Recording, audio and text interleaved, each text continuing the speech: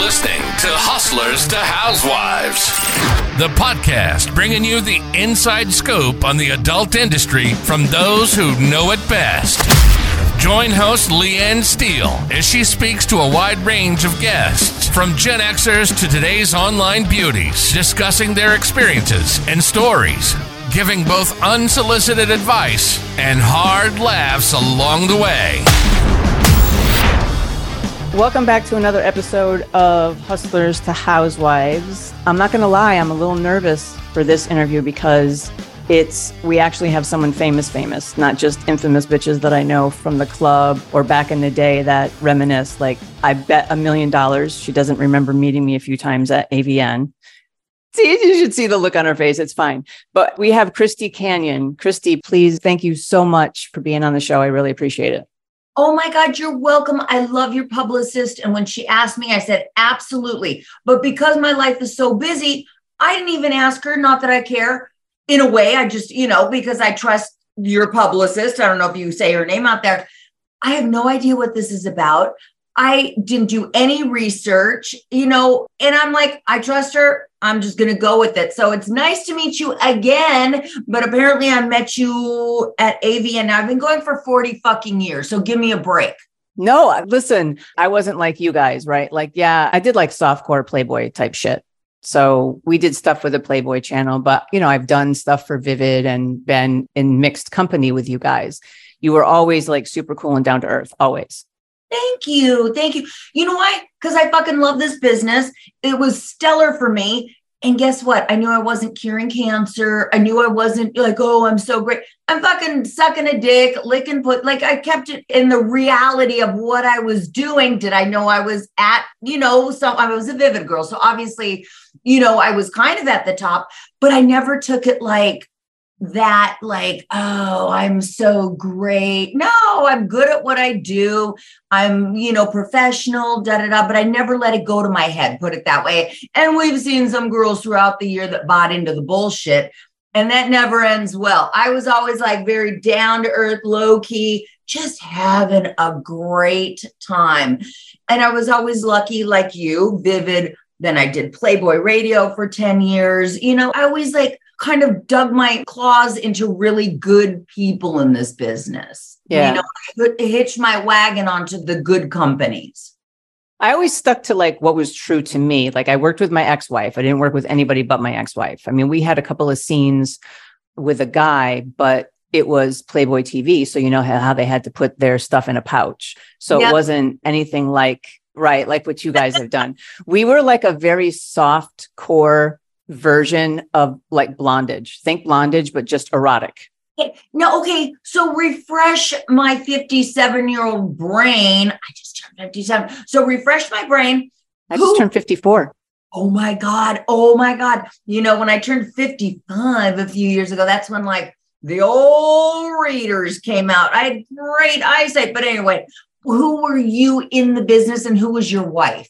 So I used Leanne anyway, because you know how when I featured with Under Lissa Luck, and our duo was French Kiss Duo. So that's why we were kind of like Blondage with Janine and Julia Ann.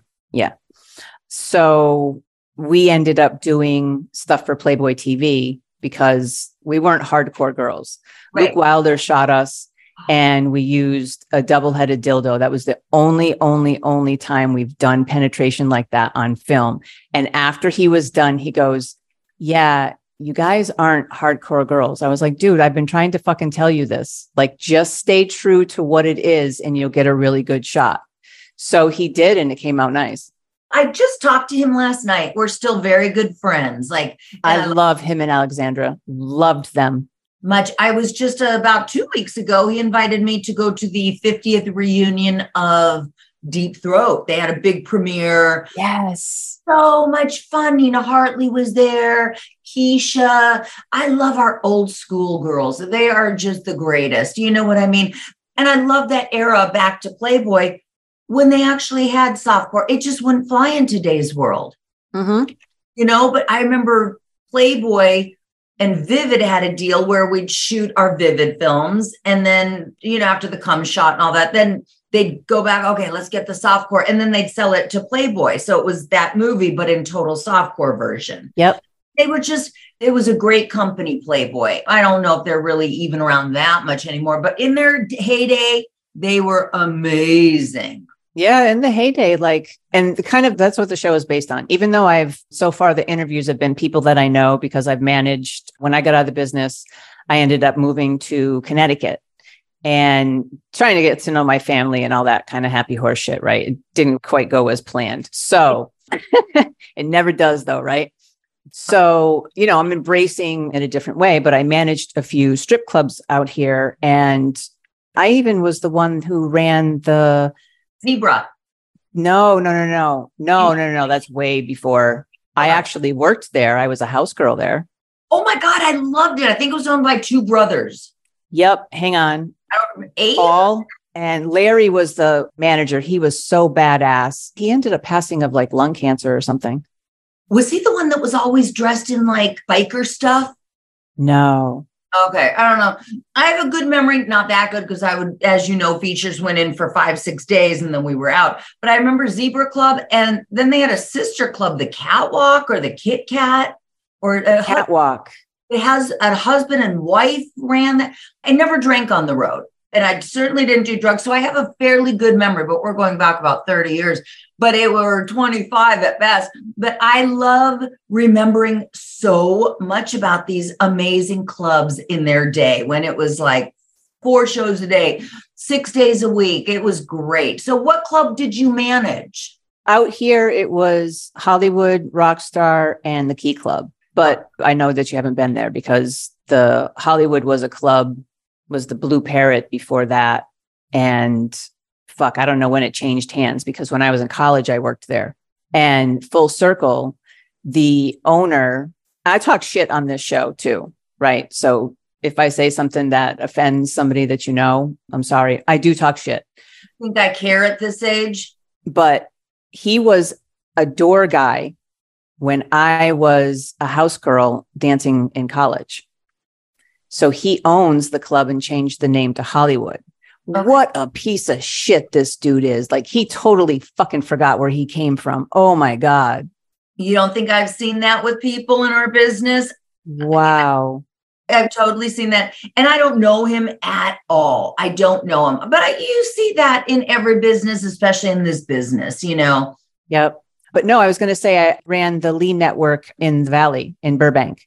Okay. Now, when I was with the Lean Network, it was primarily Tony. And Steve. Steve came in later. Okay.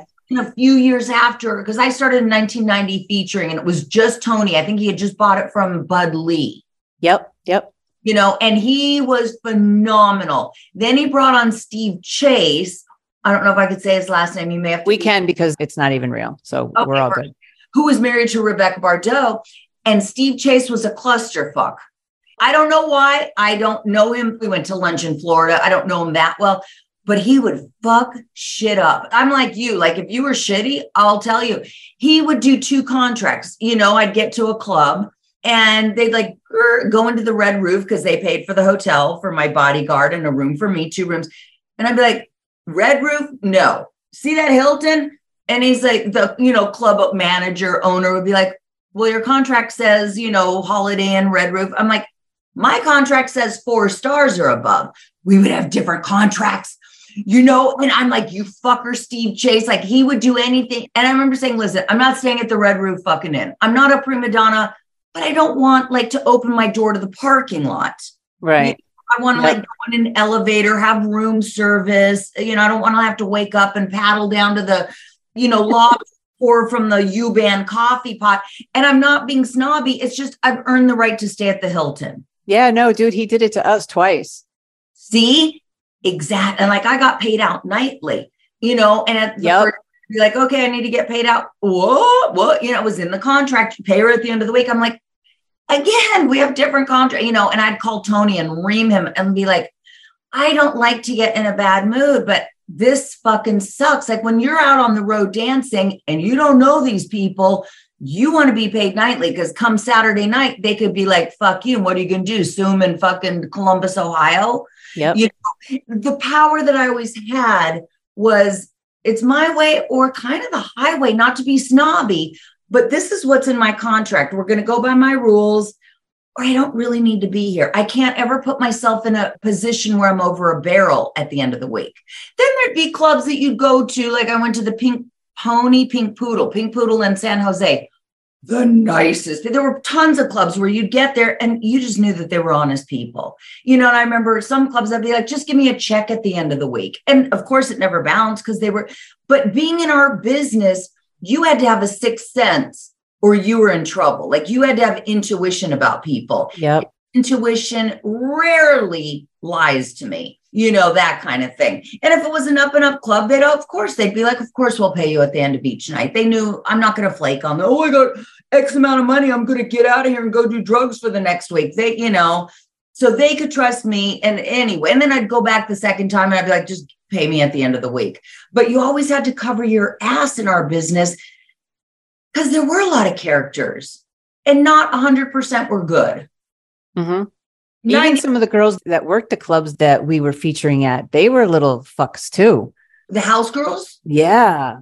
We had problems, especially because we were a duo, right? And I never understood that. There were a few clubs where they were just bitches, like Flamingo in Anaheim. They were nasty. 90% of the time they were like, Christy, thank you for bringing in all these customers. Oh my God. You know, they got the game. It was the offbeat club where the girls were not very nice, but I didn't get that a lot, luckily. Did you do the Spearmint Rhino in Inland Empire? Yeah, I loved it. Those girls were such assholes. I didn't have that at City of Industry. It wasn't Inland. There was, when I was working, it was Rialto, City of Industry, Santa Barbara. It was City of Industry. No, I never had a problem with those girls. They were very nice. You know, they shifted. So you maybe just got a bad crop. Bob's Classy Lady. Those girls were fun. Love Bob's Classy Lady. Oh my God. And the pit. We took our Polaroids. Yep. You had to go down and get your picture taken. Yes. I loved featuring so the whole premise of the show is I'll talk to like anybody who has been in the adult industry because everybody has a crazy like stalking story or a fan or a customer story. And really a lot of them are really fun, but it's the whole tagline is Gen Xers we all jerked off to. And I want to talk to people who, you know, like myself, I loved being in the industry. It can be so empowering. And I had so much fun featuring. And it sounds like you did too. So like, it's awesome to talk to somebody who I've pulled girls out of porn. I mean, don't get me wrong. Like I worked for the Lee Network and I've had girls come into the office and turn them away because I just knew it wasn't going to be a good thing. And you know what? That's so true. Same with performers, you know, but no, I loved 99% of it. I really, and then there were one or two clubs throughout 10 years of featuring, let's say every other week that I actually walked out on, which is a very low number. We did one in Connecticut where we walked out mid-show. Which club? Juicy's in Norwich. Didn't work there. I forget the club in Connecticut. I forget the club. It wasn't Juicy's though. And yeah, sometimes the vibe just wasn't there. Normally I just, you know, hey, the rule was for obviously your listeners who don't know, the general rule of thumb was club picked you up from the airport, took you back to the airport, club picked you up from the hotel, brought you back every night. Some clubs were great. They rented you a car, you know, we'll pay for the car. Other clubs were just assholes, but it was really a rarity. Yep. Or they would stick you with some guy who's a customer. They're just there all the time. You know that one? Once or twice, but they always paid for my bodyguard. So I never felt in danger. Do you know what I mean? Do you remember a club called Magic Lantern in Massachusetts? No, I was Alex's Supper Club in Stoughton. Okay. And Alex's isn't owned by the Magic Lantern, but I've been to Alex's. My first year of URI, I think I went up there. It was a decent club. He was adorable. He was great. So he would guarantee me a booking like every 8 months. And again, for your listeners, the rule of thumb was if a club owner took you once every 6 to 12 months, you didn't do their competition and whatever it was, 50 miles away. Yep. They had like first right to refusal. Right. And I'm a player. Like I will follow the rules. If you're loyal to me, I'm loyal to you. That kind of thing. We got in trouble because similar thing about the contract thing, because we used to do gay clubs. Fun.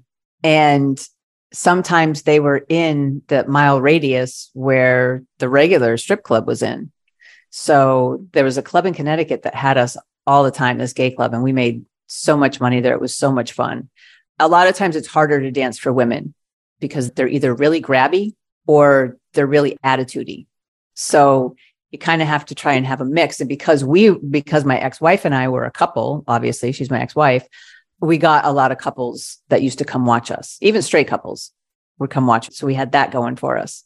And we got in trouble and we chose the gay bar over the straight bar. And like all the girls were like, oh my God, you're one of us. I was like, don't go crazy. I'm just making more money here. Like, it's not about anything but the Benjamins right now. You know what? And I totally get it. I really do, because you really do have a time frame to do what we did dancing on the road, even making porno or whatever. No, you can do it. There's gilfs that are fucking beautiful. Like this lady, Rita Daniels. I mean, I have no problem. Do it till, you're 100 for all I care. But personally, I didn't want to be a stripper for 50 years. I had a good solid 10, 12 years. And then I was done. Yep. The knees were hurting. It's grueling. It's not like we stood up there and just waved. We're fucking running that stage and we're working it and bending down and squatting down, grabbing those dollars with our ass cheeks or our titties or whatever. I mean, it was a hell of a workout. It was great. Personally, it wasn't the kind of thing that I foresaw myself doing till I was this age. No. And you know what else? Traveling. You and I traveled in the 90s. You could go under someone else's ticket. I remember girls would be like, my grandma died, and Tony would call me, hey, Kobe Ty can't make it. Can you grab her ticket at Vivid? And you'd be getting on the plane as Kobe Ty, and no one gave a shit. Yeah, I remember her. She was so sweet. So sweet. Yeah, and she was a Vivid girl. She was and she couldn't make a club. It was a legit excuse. She was not a flake. And I remember feeling it. You couldn't do that now. No. Oh my God, no. Grab another ticket. Now you have to show ID 3 or 4 times before they let you get on. We did it when it was a very free time. You ran through the security. You're like, hold the plane. That kind of thing. Yep. It was fun. I have really fond memories of not just some of the clubs, but, I recollect some of the girls along the way that I met. Did you ever hear of Minx Manor? It was a cam house. No, I thought it was a porn star, which it could be, but no, I don't remember the cam house. So I actually am part of putting that together. And Tiana Kai was one of our girls. So we booked there was a core group that they lived in the house. It was basically 24/7 and they got one day off. But we had girls come in the mix to do like fill in for chat because it was 3 hours a day. We tried to book Kobe for that. Oh, wow. So that had to be the 90s. Yeah, the late 90s. And then Danny's hard drive kind of took that over. Was she a genius or what? Yeah. I mean, she was ahead of all of us. We're like taking those Polaroids for $20, 3 for $50. And she's like, cha-ching. She was ahead of the curve on that. You got to give credit where credit. And she was nice, adorable, sweet, and humble. Do you know what I mean? Yep. I used to see her at conventions late 90s, maybe up until about 2002. And then she just went off the grid. Yeah, I know that something with Kobe. I saw something on a show not that long ago. It probably was 100 years ago, but to me, it wasn't that long ago. So I guess something happened to her husband. She married, if I recall, a VJ from like MTV or one of those channels with music. And he passed away. And she just is not, or is that Asia Carrera? Maybe that's Asia Carrera. Asia Carrera's husband died. He died and she had like 2 babies.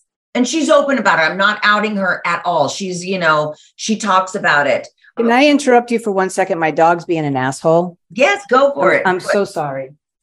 I guess really we have the pandemic to thank for. It's kind of common for pets or kids to interrupt stuff. It sucks, but you know what? It just is what it is. Those kinds of things don't bother me at all. Do you have pets? I have 2 dogs, Chihuahua, who I did put in his little crate for this interview. Otherwise, he just always wants to like move behind me and then like a 12-year-old Mexico rescue German Shepherd-ish dog, that kind of thing. It was on his last legs, but at least he had a good last 6 years of his life type of thing. Oh, thank you for rescuing. That's so sweet. Thank you. The Chihuahua was a rescue too, just from, outside the bookstore type of thing on every other Sunday. No, I definitely believe in rescuing dogs. And again, if you buy them, the thing about me is you do you.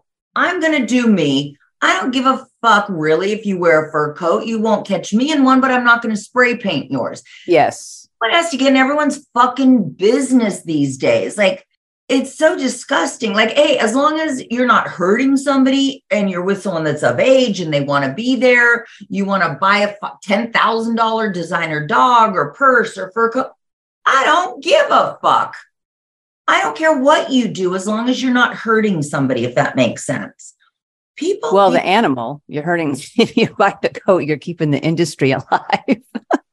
But I just don't have the energy to, join PETA or PETA, whatever. Like, I just, I can't involve myself in saving the world. I can only do what I could do in my world, which, over the decades, I've rescued 24 dogs and, that kind of thing. But, the rest of it, it's just not my business. Yeah. I mean, if you're against something, just don't do it. Yeah, exactly. And I'm not going to yell at you for doing it. Yep. I mean, I'm judgy with it. I'll be like, oh, okay. I mean, because there are people who I don't agree with it about, like somebody going and like searching out a blue fox coat or something, or a designer dog. Right. It goes against everything that people like us, right, we're rescuing, are trying to do. So it's kind of counterproductive, and no one's right and no one's wrong. But how about we take care of a problem that's here first before we start conjuring up some other bullshit? And I agree. But what am I going to go on Twitter? You shouldn't have gotten that dog. I don't want to get involved in the. No, because then it's a big mess back and forth. So I just live in my own nice little bubble. And, do I agree with it? No. Am I going to start a fucking war over it? Absolutely not. No. And, the PETA people, as much as they think they're doing good, really they're not, because it's violent and they're weird. They're weird. Like vegan people and that kind of, and I'm sorry if someone's listening being like, oh, vegans aren't weird. No, you guys are fucking weird, especially like the hardcore ones. Like I know somebody, he was a great, great friend of mine. He passed away. He wouldn't even wear silk because of the silkworm. Like he was that hardcore and he was so fucking weird. I loved him to death. I loved him, but he was so fucking weird. I know exactly what you're talking about. It's like, it reminds me of people that are extremely far right or extremely far left. There's something, why are you that invested in it? Yeah. You got to meet in the middle with everything, every fucking thing. It doesn't matter what it is. How could you like everything on the right? How could you like everything on the left? As much as I love Bill Clinton, well, I have nothing bad to say about him, but you know what I love? I don't care who he was fucking putting a cigar. It wasn't any of our business. None. It had absolutely nothing to do with us. Like the whole shit with Stormy Daniels, which, by the way, I want her on the show, and not to talk about the Trump shit. I don't care about that. You know what I want to talk about? Did you know she's a fucking medium? Yes. How dope is that? I got to say, I like her. I see her 4 times a year at the Exotica conventions, and she's in a really good place now. Like during, the whole bullshit that she was going through, she wasn't married. She had 10 bodyguards with her, and she seemed preoccupied, and I don't blame her. She, I'm sure she was getting death. She is fucking married now, happy as can. Like, it's beautiful to see her in a really, anybody. We're talking about her, but it's good to see somebody in a really happy place. Yes. I really like Stormy. Put all the Trump bullshit aside. As a person, I think she's awesome. Yeah. I only have fond memories of her, seeing her at AVN when she was doing signings. I remember Stephanie Swift too. Do you remember her? Loved her. We worked together in Domination Nation for Vivid in like 1997. She's beautiful. I don't know where she is now. I think she passed away from breast cancer. I knew she had cancer, but I didn't hear that she passed away. Oh, then maybe I'm wrong. I don't know 100%. I just know that she wasn't doing very good. I haven't heard that she passed. And that's something that I would have heard. It seemed. Okay. You know, I don't. Well, that's good to know. I do know, though, that she did have a hard time medically, you know, and moved somewhere else other than Porn Valley, which I don't want to say, and was just living a normal, you know, low key life. I don't know. I hope she's okay, though. I really do. Are you able to live a low key life? Because you were like, really, in our day, you were the shit. I mean, people recognized me and I wasn't anything like you. And I'm not saying that in like, I wasn't worthy or whatever. I did a really fucking good job at everything that I did and I owned it. Ron Jeremy had me on the phone for like 45 fucking minutes trying to get me to break my no men rules with him. Right. But then everybody got the same spiel. Oh, I'll just do the tip. No, first. And then at the end of the whole conversation, he said, well, I respect that. I said, Ron, if you respected it, you would have asked once. He was a pushy bastard. He was. I mean, I've gone out to dinner with him and Al Goldstein, you know, and some other people too. And he eats off everybody else's plate before he eats off his own. Yeah. Always fucking irritating me. But didn't he have the most beautiful eyes? He really did. He really did. But no, it's so funny how everyone knows that that's how Ron was. He was a pushy motherfucker. I never personally felt unsafe, you know, but I know a lot of people did. And I think he changed as he got older. But I used to hang out with him too. We'd go to the Comedy Store. We'd go to eat. Like we'd go to parties. He was fun in the 90s. I don't know what happened. I think he lost his shit when Dennis Hoff passed. I get that. I'm going to go back even further. I think when his aorta dissected, he was never the same after that medical thing that he had. And he was in the hospital, barely survived. You know, those doctors are like, this is fucking Ron Jeremy. He got me through medical school. You fix it, you know, but he was not the same after that. I think I personally, just my 2 cents, 3 cents, I think he went crazy. I really do. Yeah. I saw him change because I've known him since 1984. He definitely got more pushy toward the end. So, but it's there. Where there's smoke, there's fire. Leave it that way. Yeah, no, I agree. And, you know, people fed into his alter ego, right? Because he actually became Ron Jeremy. And you know what? He was famous. You know, I have an attorney who back when he's older than dirt now, but, you know, 10 years ago, he called me. He's like, oh my God, my wife just recognized Ron Jeremy at the deli. Like, how does a 75-year-old know him? You know, or my sister who's fucking, you know, as pure as the driven snow. She's like, we just saw Ron Jeremy. Like everyone knew who he was. Yeah. He became very infamous. I mean, famous, infamous, whatever. He was definitely a known household name.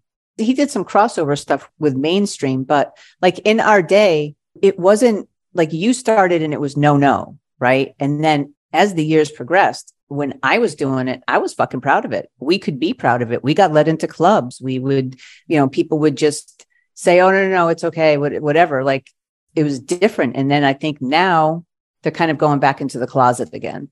But you know what? The genie is so out of the bottle. You know what's interesting? Yeah, when I started, it was actually illegal to film porn. You know, it was like you could sell it. It was like when pot was illegal, but you could sell bongs. Like, you know, but it was illegal to make them in the 80s. Like, you know, the director would be like, okay, let's all meet at, you know, the Ralph's Market on Van Nuys. And then we'd all, you know, caravan to another, you know, pit stop. Okay, no one's following us. Let's do one more for safety. Then we'd go to the shoot house, you know, but it was, I forget what the legal thing was that they got in trouble for, but like pimping, you know, or we got arrested, which knock on wood, I wasn't, it was considered hooking until Hal Friedman fought it in the mid 86, 87 and won First Amendment. I mean, people fought for it, but then the 90s, you're right. It came around and it was actually glamorous. You know, we were like the elite. I mean, I never had an issue with it. And now I look at it like the government doesn't care anymore. The government's like, let the fucking idiots do what they want, you know, because back in the 80s, they were trying to, you know, shut us down, put us in jail, the 70s, which I wasn't around, 70s and 80s. And by the 90s, the government was kind of like, let's, you know, they did have sting operations in the 90s. Actually, they'd set up storefronts, interstate transportation, Vivid, a lot of them got popped, where they'd set up, you know, a sting operation in Tallahassee, Florida. Hey, we want to order 30 of this, 50 of that. Da, da, da. And it was just an FBI office. And then they'd get busted for interstate transportation. Oh. Now, a few people went to prison. You know, some paid a big, heavy fine. Like Vivid paid a huge fine, from what I recall, and said, hey, we'll shut down our mail order. No more mail, you know. But now I don't think the government cares from what I see. Now, if something interesting is happening, companies want to shut porn down. PayPal, Visa, MasterCard. You know, it's the whole cancel culture where like, now the banks are shutting people down, you know, that kind of thing. So it's interesting over my almost 40 years how I've seen different people come after and attack the porn. But you know what? We're still standing. Yeah. And everyone's going to always find a way to get it. I think that the strip clubs are really like obsolete because you can buy anything online now and see anything online. You can cam with your favorite girl. Yeah. You have OnlyFans, right? I have an OnlyFans and a Sext Panther, which is the calling one-on-one. And also they can cam one-on-one. What is it? A Sex Panther? Sext, S-E-X-T, Panther. Sext Panther. I've never heard of that. Oh my God. Like there are some downfalls with the internet, but for the talent these days, it's just a game changer. It really is a game changer, you know, and they can call or cam or just text. Sext, whatever you want to call it, that kind of thing. And then OnlyFans offers totally different stuff. So, you know, I like those two sites the best. That's what I work. Do you feel that, like when we started, we had promo, right? And the promo would get sent to the clubs, and that's pretty much how we got booked. Right. And now you have to have, it's so daunting. I give you so much credit for doing OnlyFans because it's so fucking daunting. It's a lot of work. It is a lot of work because those people, then you're never doing everything right.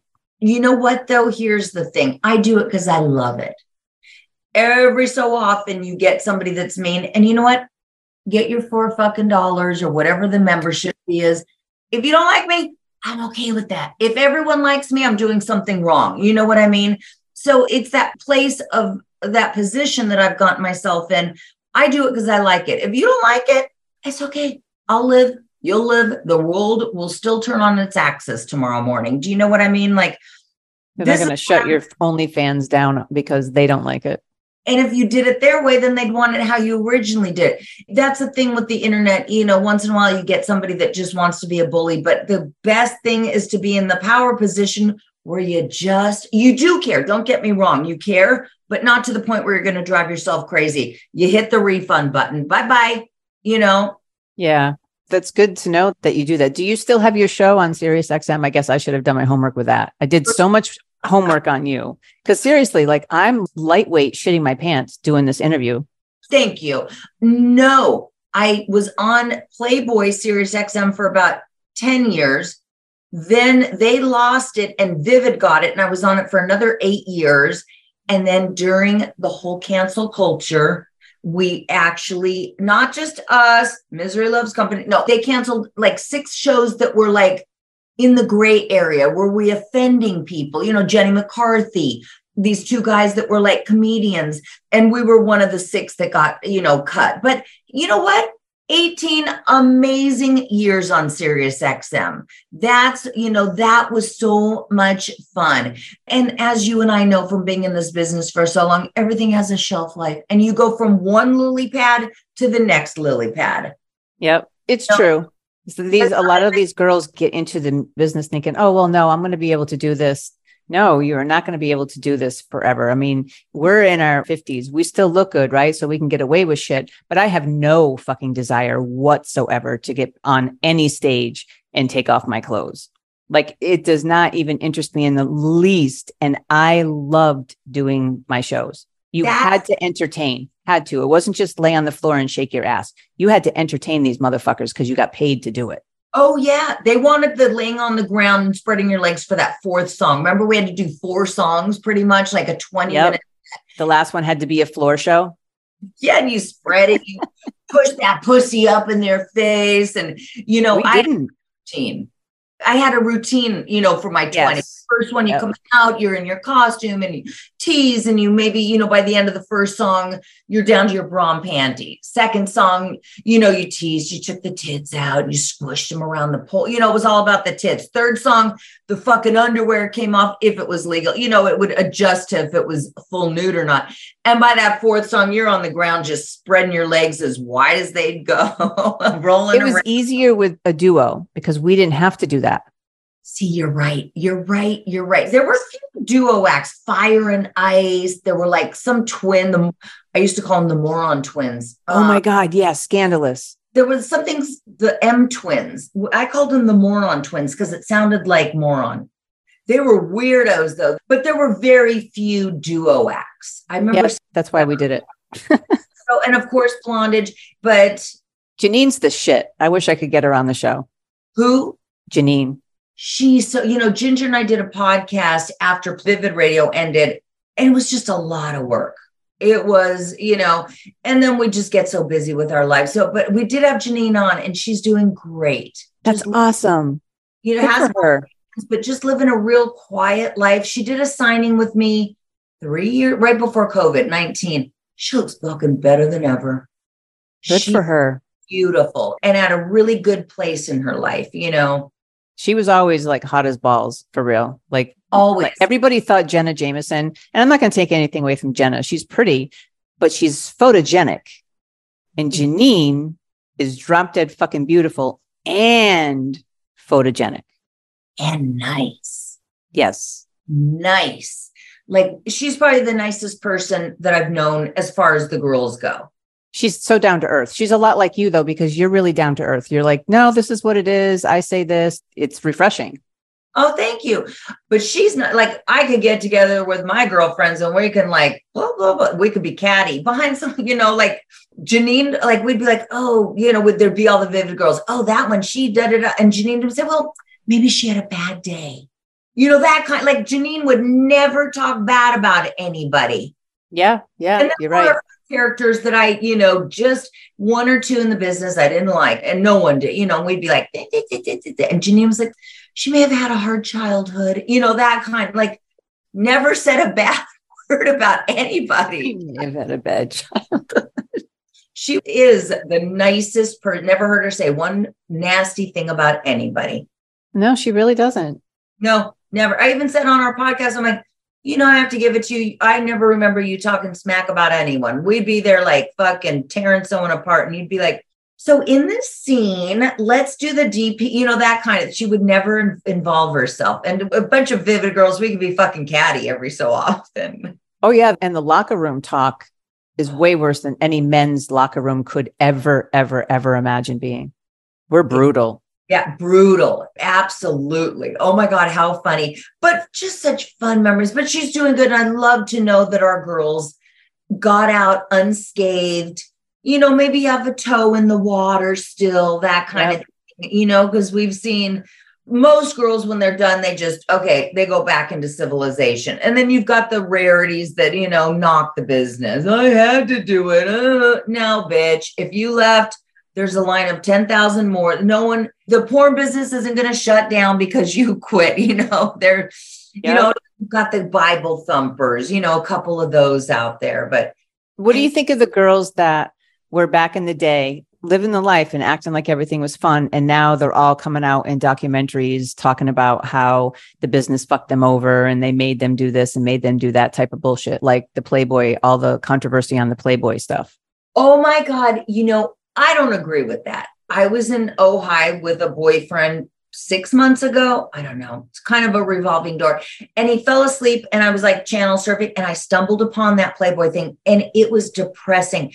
And I called my boss that used to be at Playboy Radio and I was like, so-and-so, what is this? He's like, those girls, Christy, used to come on the morning show and say how much they loved their job, how much they love Hugh Hefner. They were there for 20 years.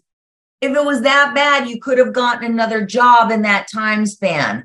I don't agree with that. And the guy's dead. He can't even defend himself, Right. I think the same thing. Yeah. Do I think some of the stories were true? Absolutely. I'm thinking of a dog in Linda Lovelace. I think that story was probably true. It is, because I saw the footage. I did too. With a German Shepherd. Yeah. And a horse, so. It'll never be the same. It was kind of like, it was a little sexy to me in a really fucked up way. But with that being said, it was the 70s. It was the 80s. People were more free to I didn't see somebody, having sex, against their will. Did I see people maybe on drugs and having a good time and experimenting? Yes, it was called fucking free love in the 70s and 80s. The only thing I've ever seen on set was weed. Honestly, I should notice these things, right? Because I dealt drugs when I first got into dancing. I never did them. It wasn't my thing, but I'll make money off of it. Right. Statute of limitations. You can say it. Yep.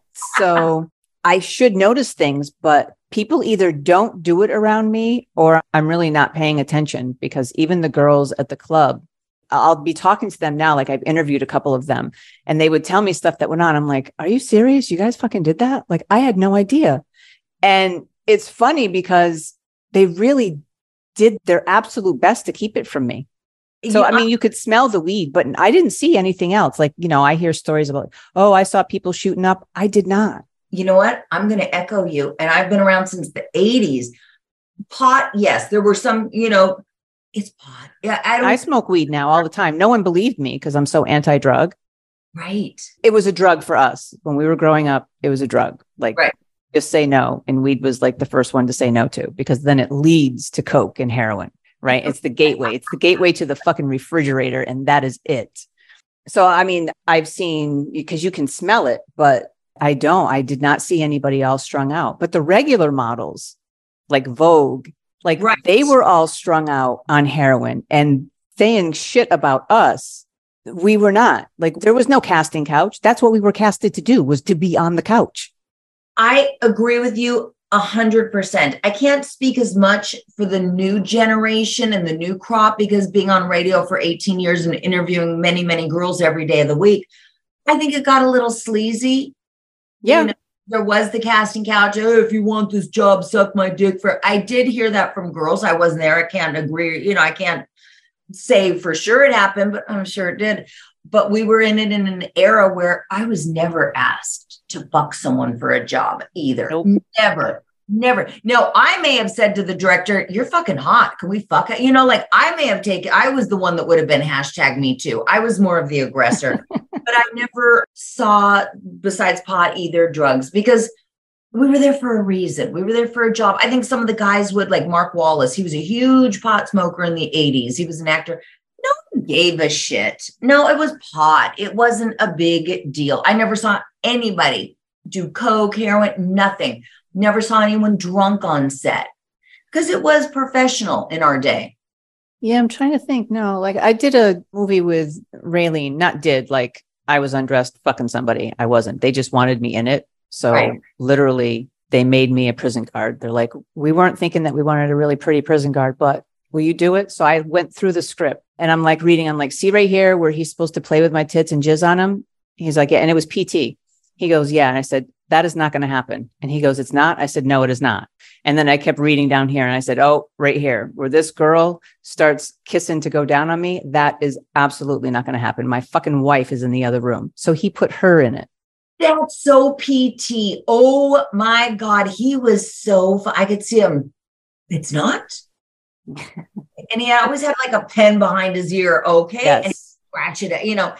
He was adorable. I have nothing but good things to say about him. Yeah. There was a girl, I think, who was on something, because it was the only time that, as well as I know, we have seen a ton of shit. Like, nothing could gross us out because we pretty much have seen it. You can't say something to us that's going to gross us out because we pretty much have heard it.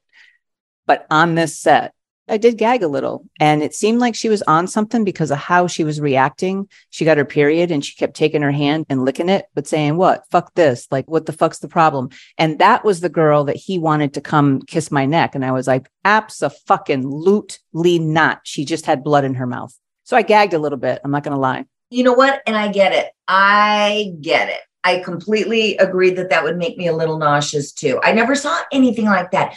I did see a girl, and I don't want to say who because I love her, who I didn't see her do heroin, but she was on, the convulsions and sweating, I'm like, I didn't know because I never did heroin, but everyone's like, oh, so-and-so, I think it's heroin, and she had a problem with it down the road. Is it the business? No, she chose. I don't blame the business for people getting into anything, drug wise. It's your choice. Like everyone has to take personal responsibility. I do for all my choices. I don't blame, my parents kicked me out and I had to get into porn. No, I chose it and I loved it. It was beautiful. It saved, and this sounds like such an oxymoron, but my parents weren't talking to me, and getting in porn, they became my family and they were good human beings. You can meet some nice people in this business. Not everybody's your friend. Like you don't go to work to make friends, but you meet some really decent people along the way. And I can honestly say that I probably have had better friends that have been in the industry, maybe because we all understand one another. Right. I think so. Yep. To a degree, because I remember when we did Curveball, I was listening to these two guys talk, and I can't remember for the life of me who it was, or else I would tell you. Yeah, I'll tell you about the heroin girl after. I'll get you number. So they were talking, and it was just nonchalant to talk about coming in someone's eye and someone's shaft. Like I literally stopped and I was like, wow, this is the business that I'm in. It became really raunchy. When I first started Playboy Radio, a girl came on, she's like, oh, he gave me pink eye. And I'm like, oh no, what's, is that I think it was called pink eye. I think it's where the guy would open her eyeball and jizz in her. I'm like, he came where? And donkey punching. I'm like, it was weird in that 3-year period since I quit. I wrote a book, this, that, and the other. And I came and I did radio. And I'm like, what's donkey punching? I'm like, isn't that the stuff in Tijuana with donkeys or what? And she's like, no, it's when a guy's fucking you doggy. And right as he's about to come, he punches you in the back of your head, right there. And I thought, wow, how the business has changed since the internet doors were kicked open. Can you imagine fucking Peter North or TT Boy or Mark Davis donkey punching a girl? That's so unsexy to me. To me, that's not porn. It's almost like abuse and humiliation, which I never felt abused. I never felt humiliated. Same. I felt sexy. I felt alive. I felt sexually charged. Do you know what I mean? It wasn't a degradation in any way, shape, or form for my personal preference. Maybe girls like to be donkey punched. You fucking punch me in the back of the head, I will pole cock you. There's not enough money you could pay me for that scene. I'm just going to be honest. There is no fucking way that anybody could put enough zeros for that to happen. Right. I totally agree. And I think that that's why you and I have a good outlook, because I never did anything I wasn't comfortable with. And no one ever asked me. I never did an anal scene. I don't do anal in my personal life. I don't find it a pleasure. Girls do, great, not my thing. So I never overstepped my personal boundaries. And I think that that's why I have a very positive attitude and outlook on all my years in the business. That's amazing. I'm glad that you do. And I'm actually glad that I talked to somebody who, I wouldn't talk somebody into the business, right? Especially now and knowing what I know about it now. There's no defining line for hardcore. It's whatever the fuck they can put up there. Right. Yeah. So it's a different ballgame, and I wouldn't recommend it. But I do think every girl should experience what it's like to be on stage taking your clothes off. Because if you do it right, you are the one that's in control, not the people at the stage. It was a rush.